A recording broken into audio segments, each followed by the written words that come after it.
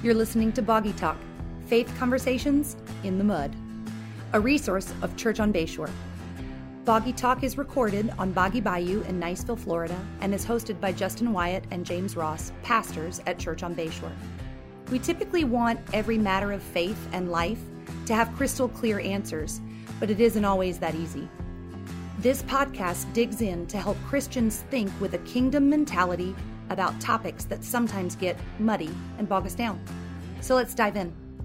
Hey, and welcome to Boggy Talk. We are so thankful you have joined us for this very special episode because we have a very special guest with us. We have Okaloosa County Commissioner, one of our commissioners, Mel Ponder here with us. So, hey. Thanks. Hey, Justin. Hey, good to be with you. Thanks for having me. Glad you are here. And as always, I'm joined by James Ross. Old regular James, not special. I thought you were going to say it's a very special episode because I'm here with you. I thought was where he's going, but and he's wearing his Jimbo shirt. Jimbo shirt. That's right. That's it. Yeah, you'd have to listen to other episodes. Anyway.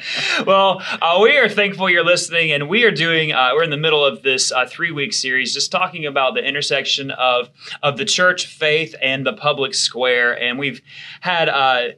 Mayor Dan Hinkle, Niceville Mayor, last week, and we've just asking community leaders in our area to come and just share a little bit about themselves and really what they, not just what they do, but also how they see the role of the church, the government, and different realms of our community working together ultimately for the good of the city, for the area, for the community. So, Mel, I want to just start by first, again, saying thank you for joining us. We're so glad you're here. And I want you just to tell us a little bit about yourself, your background, your family, and all those wonderful things. Thanks, Justin. Appreciate it. And Pastor Ross, thank you for having me. It's an honor to be with you, especially for this community and your broadcast audience. And I love the subject matter, so I'm looking forward to digging into that a little bit. But for myself, this September, I will be married 30 years to my wife, Nona. All right. Congratulations. Thank you. I appreciate that. My wife's got a lot of patience, which is good. But she's from this area for the most part, for most of her life. But we've got 3 children, 2 boys and a girl, 26, 24-year-old boys. My daughter is 16. And, we're thankful to be part of the community here. We've seen God do some amazing things. And so my wife, we try to do as much as we can together. But my middle son is in Tallahassee working for the Department of Education, and my oldest son is here working in hospitality. My daughter's in high school. And so, which is really a big reason why I kind of got rerouted in the political arena back home, was an open seat and a chance to come home and be with family as much as possible. And so that's just kind of a little bit about me. I was born and raised in Ocala, Florida. I'm a 3rd-generation Floridian. No offense, but I did go to Florida State. Between a gator and a bulldog. That's not offensive because they're not a threat, right? Not at the moment, but I got to say we're coming back. Yeah, that's right. Although our girls softball is going to the national championship, our boys golf is going to the national championship. There's more than football. There's your basketball team is our basketball team. And, So I have to anyway. So that's why we're here, is to pray for the football team. People who listen know that James is a Gator fan, and I'm a Georgia fan, and so as a Georgia fan, I can't cheer for the Gators. So we do cheer for Florida State because we're like, oh, come on, guys, you can do it. That's how we feel. So we're always cheered for them. Always want them to do well. And Georgia doesn't even have a basketball team. Exactly. Basically. See, I feel good amongst my people, which is good. That's right.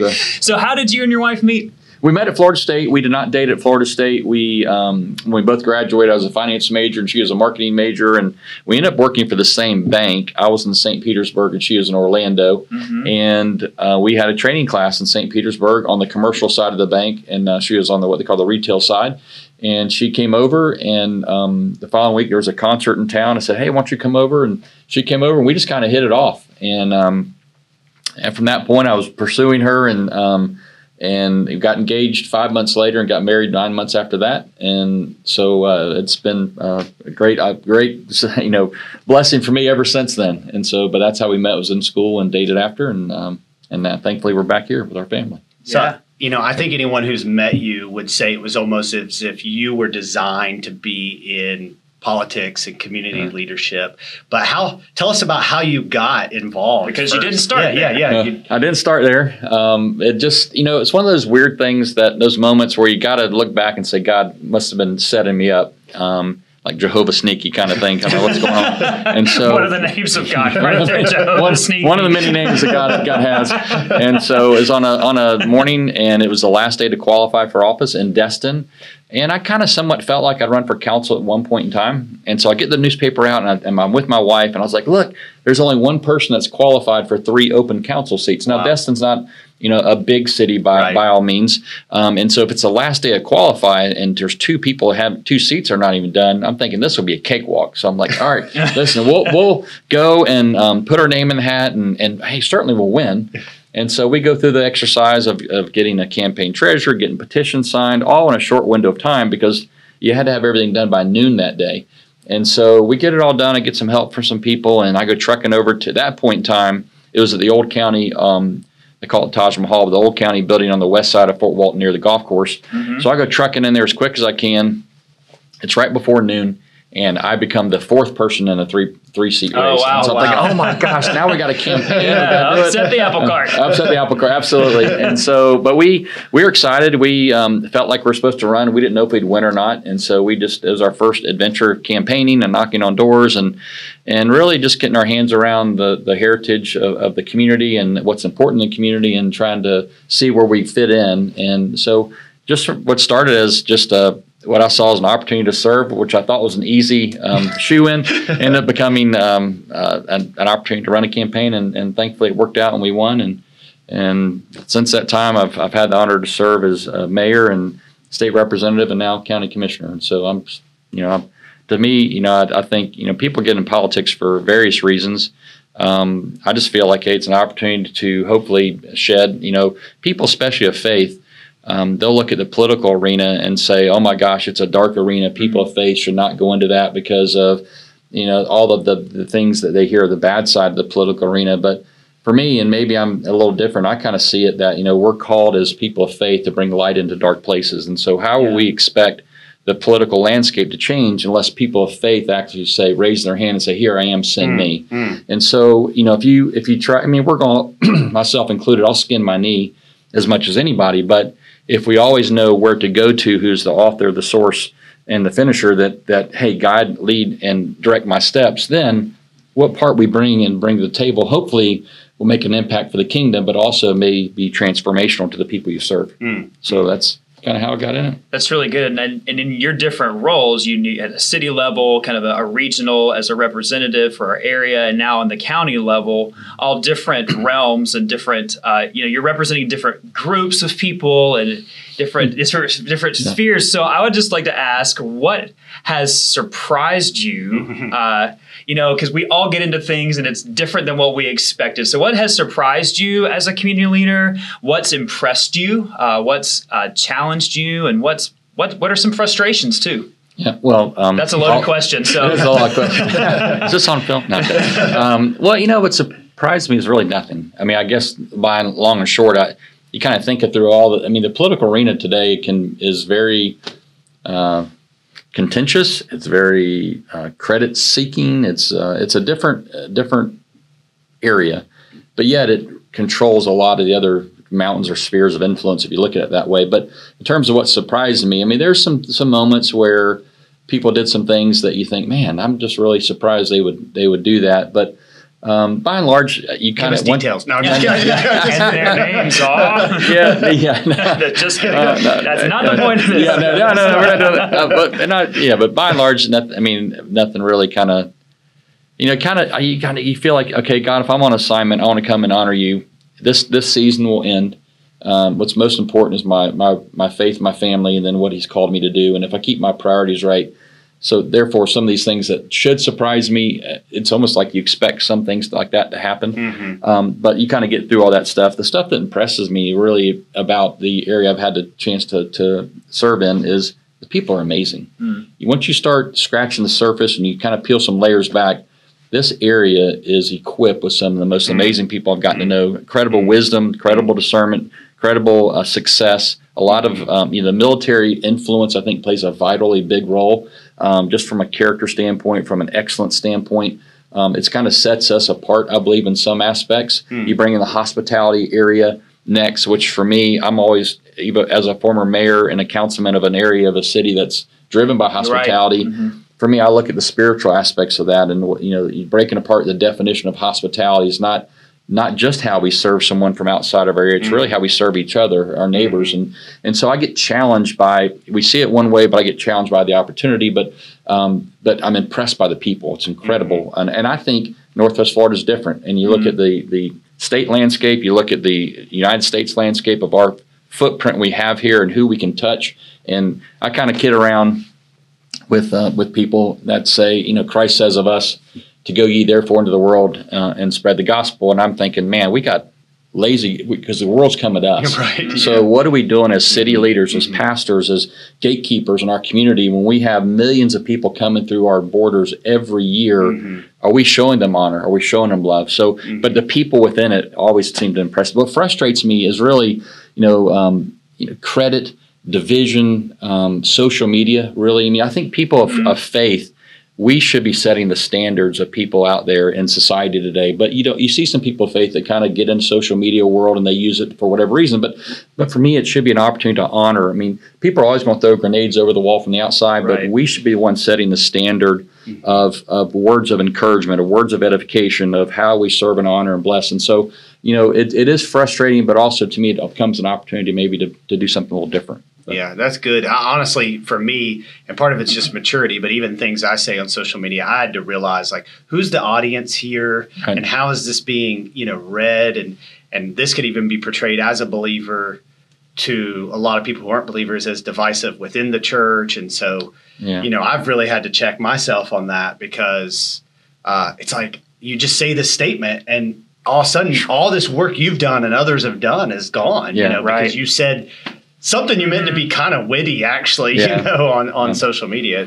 It's dangerous. It is. It can be. I don't do too much on Facebook except around campaign time. I have a Twitter account. I'm not very good at it. Yeah, I follow you on Twitter. We follow each other on Twitter. You don't do a lot. I just try to make sure it's positive and edifying, and then because it could say the one thing, and the people will derail you for no reason. But anyways, that part's what's a little frustrating, but it does create an opportunity that we can maybe show them a contrast and something different. Yeah.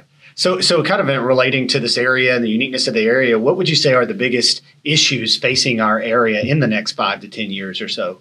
Well, there's several ways you can kind of look at that. Practically, you can say, growth. We're going to have a lot of growth in our area, and we will have some. When you look at the uniqueness of our area, we've got, mostly developed on the south end of the county. The north end is, for the most part, outside of Crestview, undeveloped. Then we have the blessing of the military base right there in the middle, which thank goodness for their presence. But growth is going to happen. How we manage that, we want to make sure it's smart growth. And for me, I kind of say we want to make sure it grafts into the DNA of who we are. And again, I'm a simple kind of person, practical, but I kind of, how the Lord kind of said it to me is not all trees are meant to grow in the same soil. That's good. So there's some opportunities that may be perfect for some other parts of Florida or even outside the state, but what's going to graft into the DNA of our area and make sure it's good. So we want to have smart growth that kind of, in my opinion, grafts in to who we are and what we're doing. There's always the economic diversity thing that comes up in terms of we have a military, which if we ever miss the mark on honoring the military, I think we've missed the mark. It's over 75% of our economy. Tourism, but outside of that, is it manufacturing? Is it distribution? How do we diversify the base a little bit? And so that's going to happen. And then for me, one of the areas I'm even working on now is workforce development. I've heard it for years, whether it was in Tallahassee or back home, is we have a little bit of a deficiency in our workforce development, whether it's over 50% of our transitioning military leave the area. We do retain some, which is awesome. But for me, having children that we've raised in this area, when they get up, granted, not all kids are meant for college or university, but for those that go away, are we giving them a chance to come home? And I'm selfish from that regard. I want my kids coming back. I do want them to grow and do excellent. But what are we doing to work on that workforce development piece? And so that's some of the practical side. But for me, on the issues that I think we'll continue to see that bother me more is, foundationally are the faith piece. You look at the faith-based community, we keep driven further and further back into a box, and they're like, hey, what's this podcast, for example? You're going outside the four walls of this. It's where I feel when they come in, we as people of faith, we're 98% of the body of Christ, and they're living outside the four walls. We need to be showing what that looks like, and it's how our nation was started. And so I think faith, by and large, continues to remain under attack.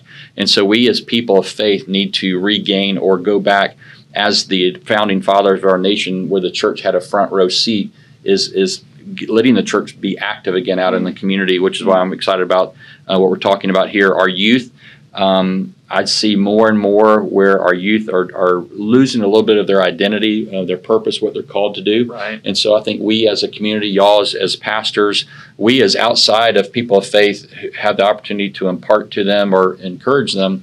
We need to always validate their identity, but also show them what they can do with that. And I think our youth today are missing that. It's coming more and more under attack. So I think for me that becomes a generational issue. So our generation, or I think I'm older than y'all, so mine maybe than y'all, but I think I see our youth as just so I think that's a big thing too, then which affects our heritage and our legacy and things of that nature. So I see foundationally we have some big issues that we as the church have an opportunity today to be the salt and light, to be what God's asked us and equipped us to do.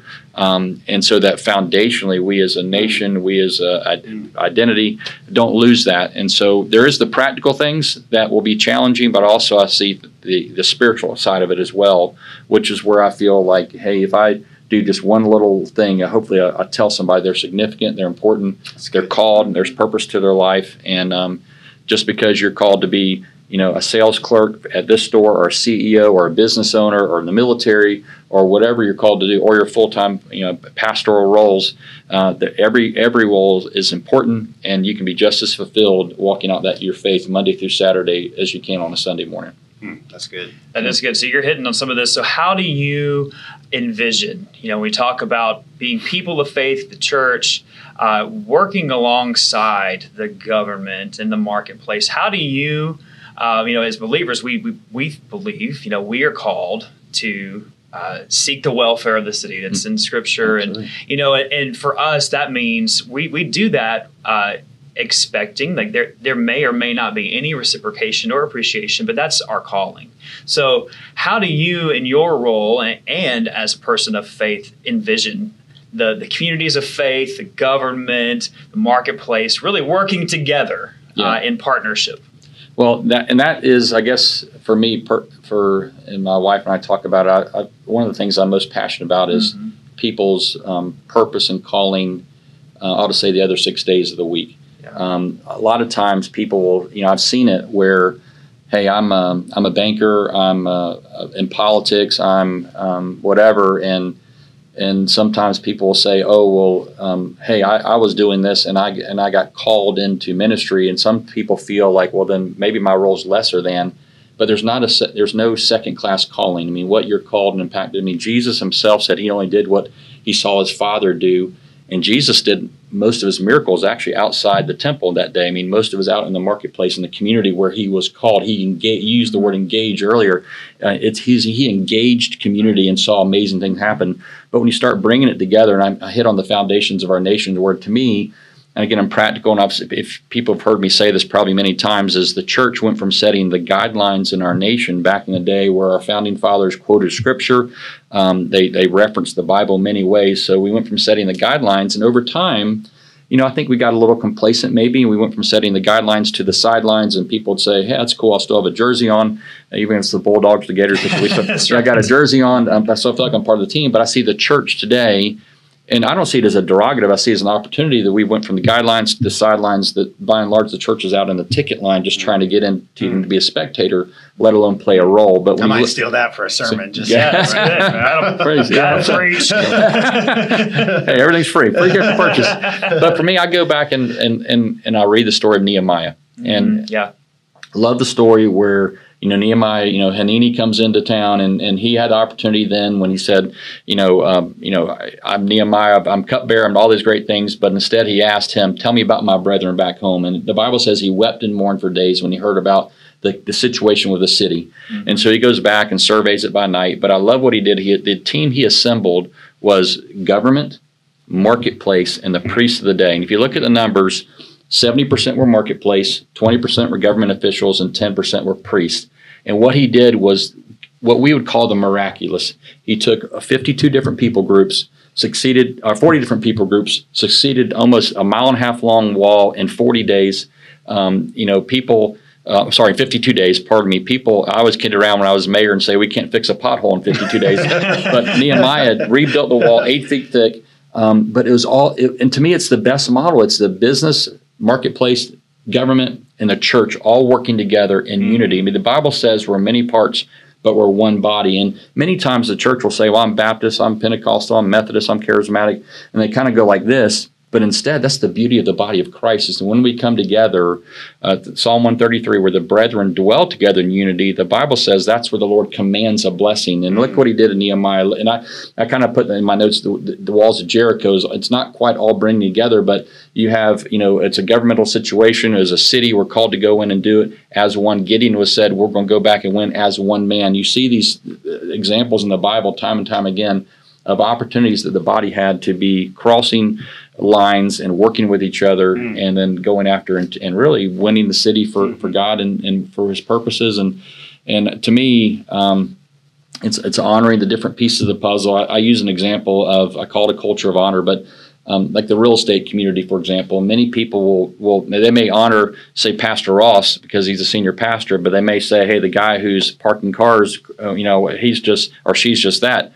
But the truth of the matter is that person who's the parking lot attendant can actually change the course of someone's life Absolutely. by a word of encouragement, a simple smile, or whatever the case may be. But many times they honor one and not the others. And I think when you begin to honor all the pieces of the puzzle, whether it's in government, whether it's in the marketplace, or in the church, we as people of faith get to start setting the stage for God to do something really cool. And we value the pieces, and we begin to come together as a united front. I mean, like that movie Miracle, I play that little trailer a lot of times because I love the movie, what it stood for.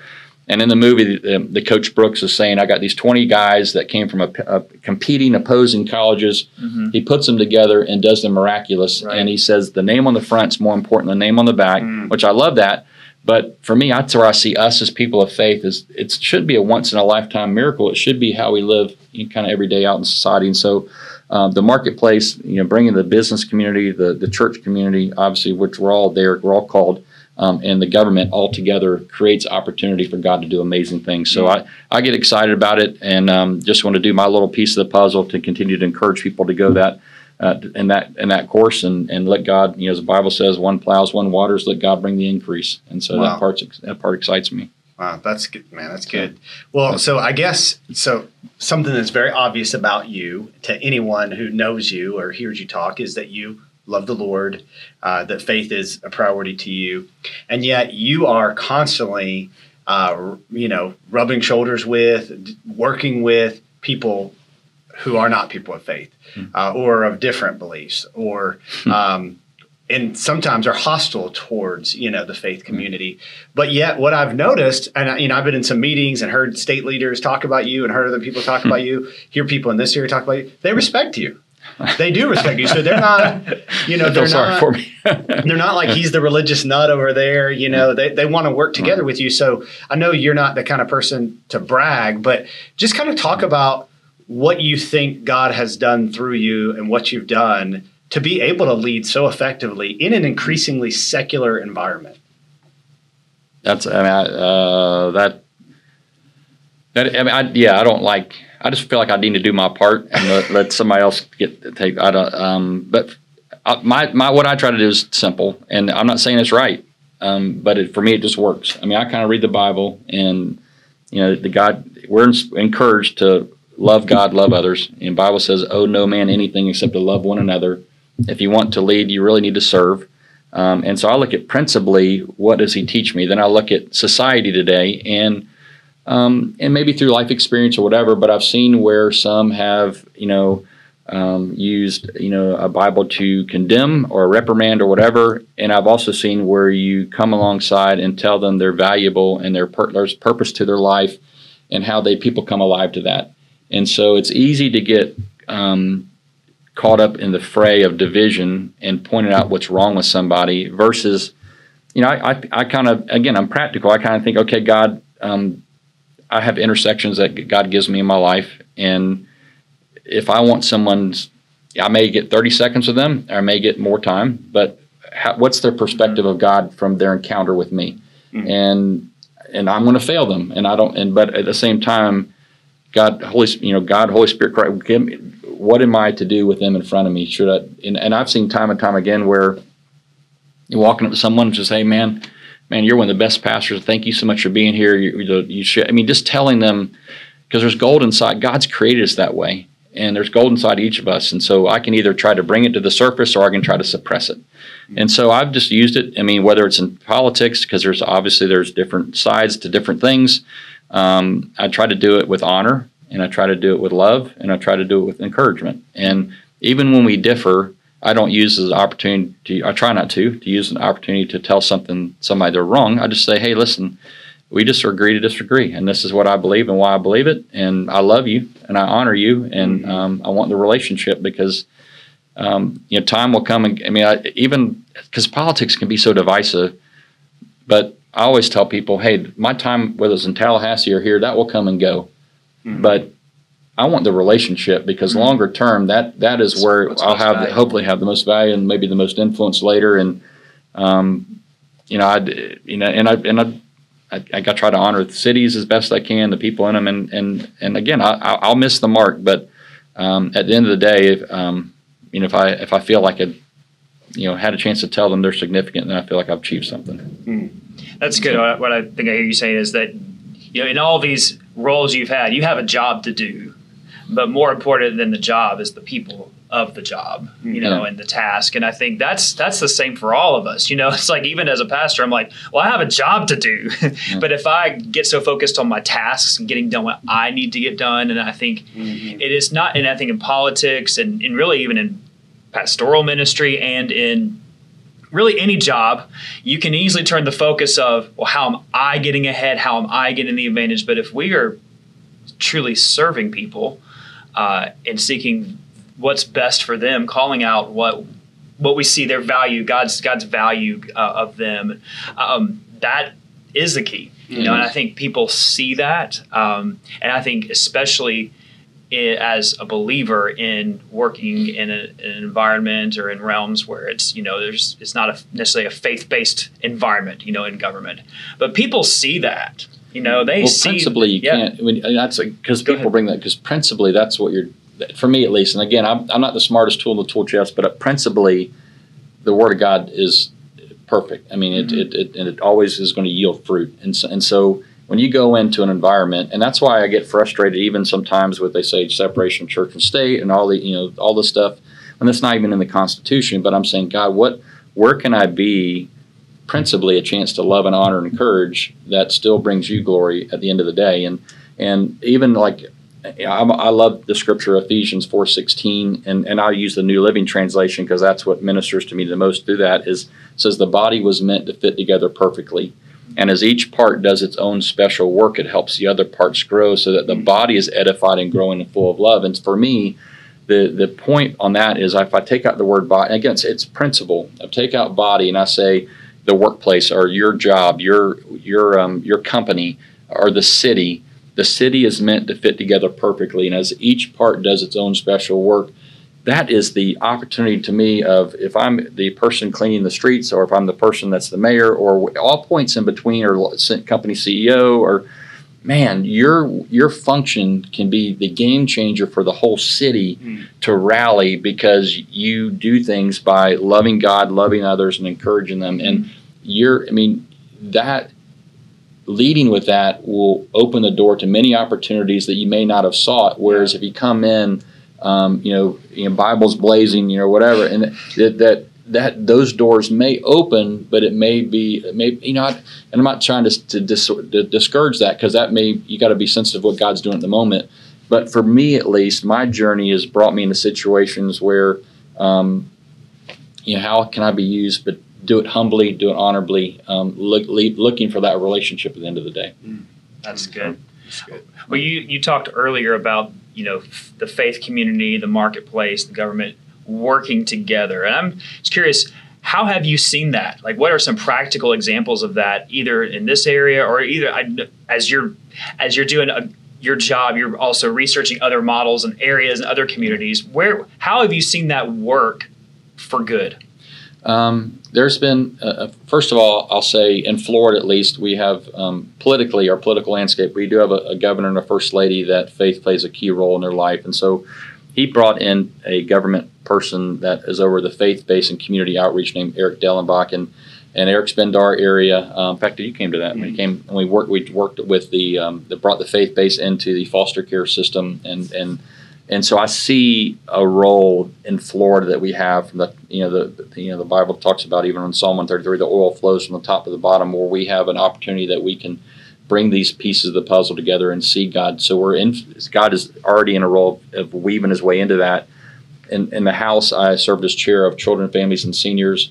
I was able to, the Department of Children and Family, weave in the faith-based community by statute into policy. So we see faith being interwoven, but practically, and I'm going back a few years, but when when Hurricane Katrina hit over in New Orleans, at that point in time, the mayor of Destin called another community leader that we started an event called the Week of Blessings, which brings the churches together, the pastors together to pray, of course, for each other, but also pray over the city. And we've seen God do crazy, awesome stuff in that. But when Hurricane Katrina hit, the mayor is now calling, because I believe the church, back to that being involved, is the church should be one of the first phone calls made by government officials for, influence, guidance, direction, input. And he called the church and said, hey, I need my pastors to come together and serve these people who are coming from Katrina.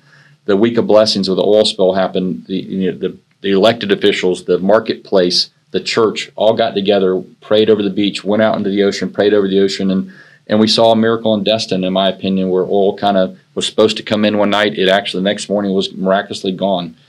So you see things like that take place where when they work together, I just, like the fishing fleet in Destin, again, it's another good example where this is a small city in Northwest Florida, 13,000 people year-round population, but our commercial charter fishing fleet has been described to me as the largest commercial charter fishing fleet in the nation. Wow. For a city of our size, and because there's a priestly or pastoral blessing spoken over it.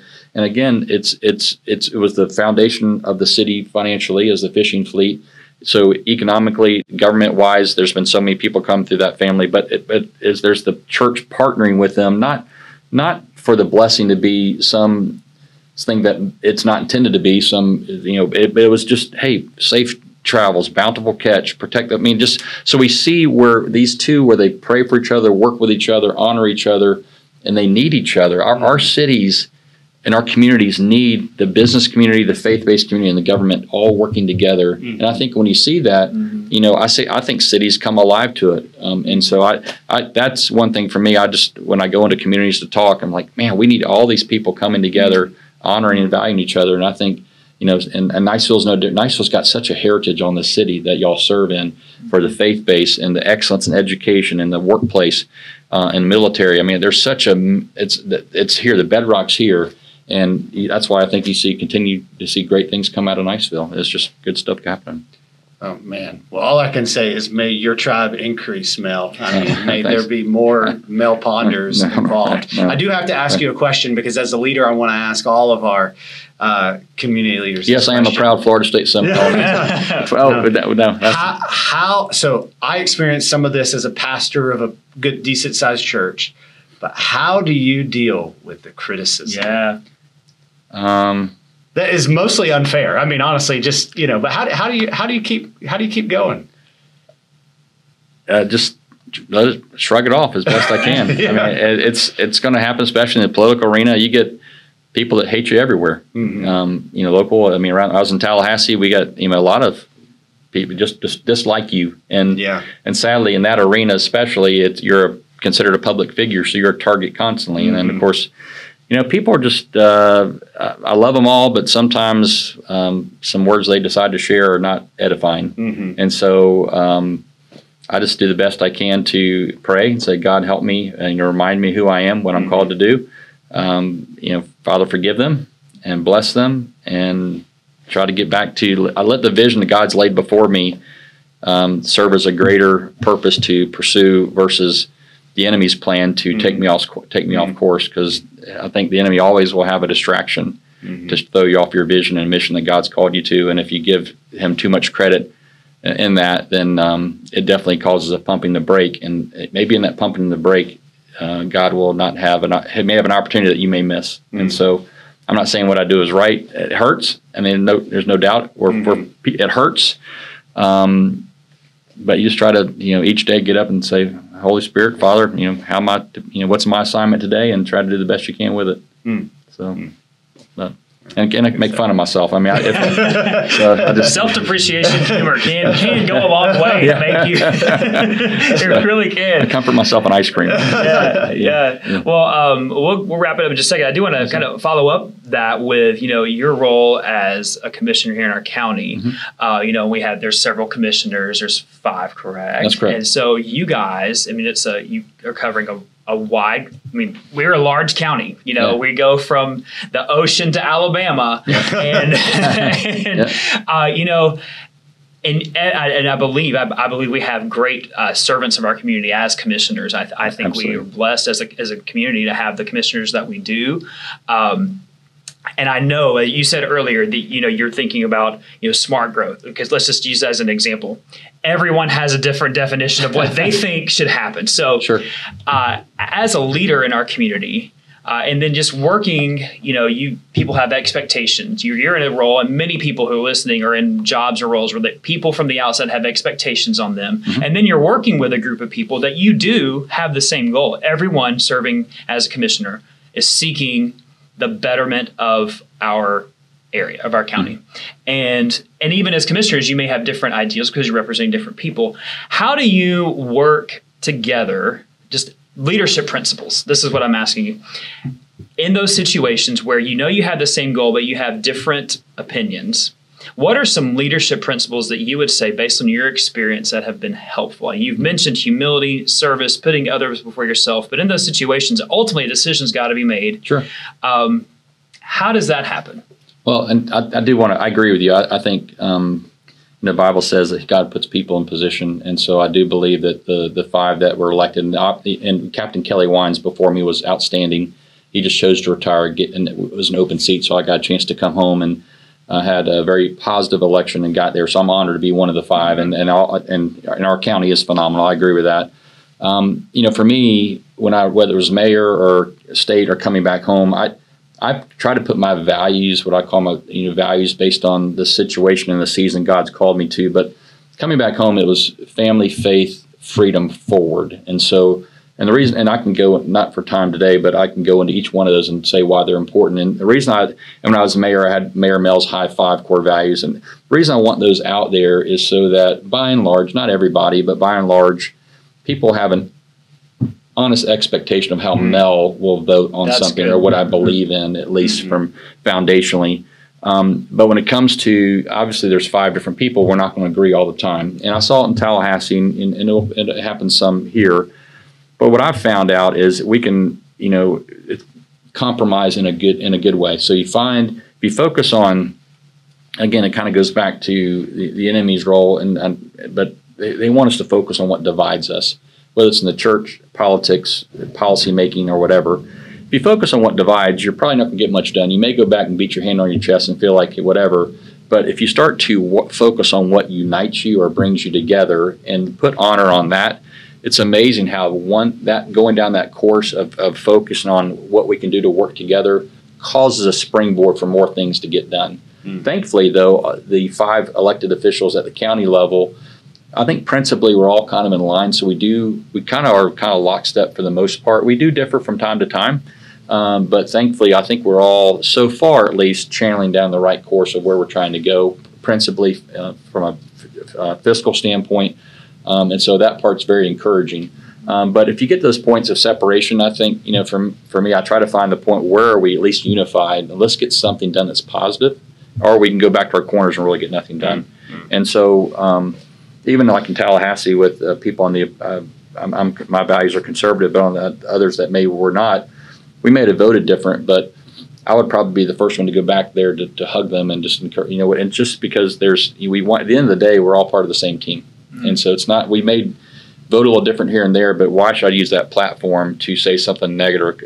Not that they're doing that, but it should be a chance to, at the end of the day, we're all part of Team Okaloosa. We all got to, whether it's the Alabama border, if you live up in Laurel Hill, or maybe Baker over there, all the way down to Destin, Okaloosa Island. I mean, on all points in between, we're all part of Team Okaloosa, and so we got to actually be looking, how do we differ ourselves from, and I'm bullish on our area, and I think we can set the standard here in a lot of ways, and I do believe, and Pastor Ross is part of a group that I do believe that we can set the standard from a faith-based perspective and bringing the faith-based community to the table, working on our youth and other areas. And I think we can do amazing things here. But again, it goes back to how do we function with each other. I think so far we've done an outstanding job working with each other. We're called to a great area in the state of Florida.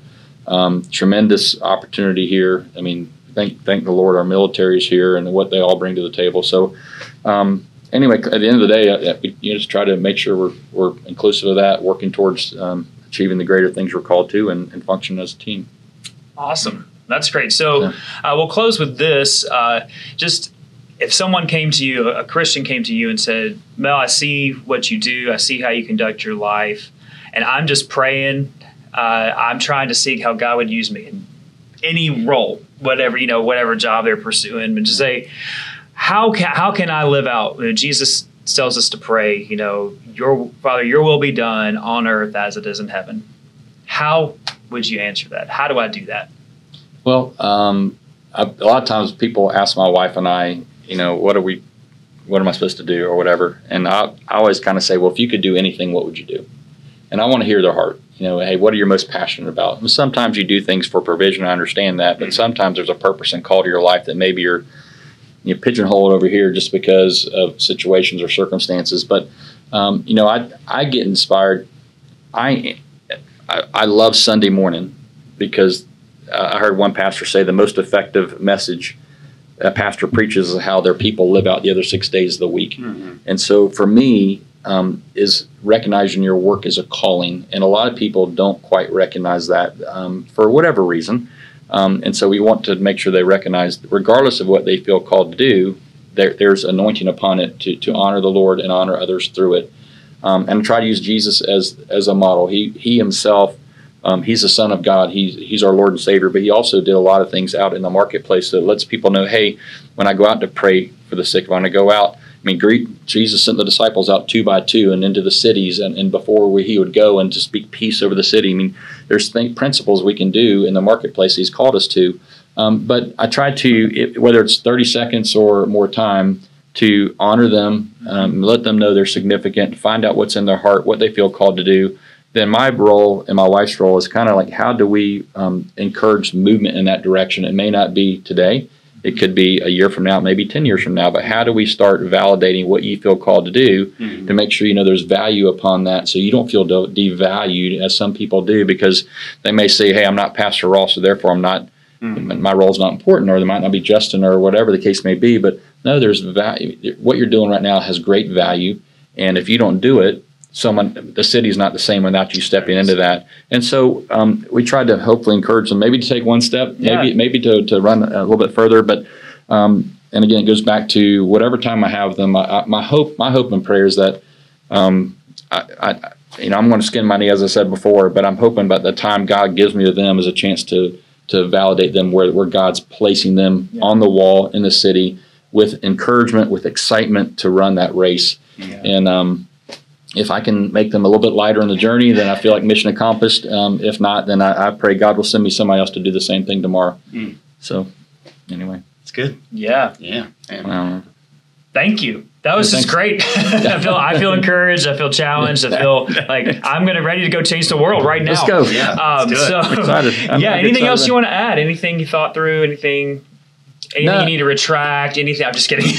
No, let me just say this, and I'll just leave it with this: is for the people in Niceville and through this church and the podcast, is I believe every city has got a call of God on it. And it's up for the people here, the faith base. I think we play such a key role in that. And what you're seeing with Pastor Ross and Justin by bringing the podcast, I'm hoping it's an encouragement to you to say, hey, listen, yesterday may have been a situational, But today and tomorrow I have an opportunity to honor God and others. And there's a call on Niceville that we all play a role in. Everybody in the city, in the surrounding area, Valpy, the military, all play a significant role in that. And just realize that you're part of an area that I think God is going to continue to do great things, but your role is vitally significant. And if you don't step into that, the city, as I said to Pastor Ross, the city is just not the same without you doing it. And so I appreciate what y'all do to encourage others, to shed light out there. And I just want to encourage you personally that this is a special place and you're part of a special community. And just be encouraged that God's hands upon this area, and He's got great things in store for you and for this area. And just be expectant to see His kingdom come as will be done right here. And it should be it's a fun journey. I have fun with God doing it. And so thank you for these great leaders and allow me to be with you today. Well, thank you. Yeah, thank you so much for joining us. We really appreciate your time, appreciate your wisdom, and all these things you shared. It's just great, and we will continue as a faith community to see how do we help support what's going on in our area and be. Y'all play a big role here. And we're thankful for the opportunity to be able to do it. So thank you all for listening and joining in the conversation this week. We do hope you'll join us next week. We'll be asking some questions with our guest, Marcus Chambers, who's the superintendent of schools here in Okaloosa County. So we hope you'll join in that and just hear from him, his vision for our area and education and what's going on. So thanks again for joining us. Don't forget to subscribe so you don't miss what's next. Thanks for listening to Boggy Talk. We are so glad you joined in the conversation. Go ahead and subscribe so you don't miss a beat.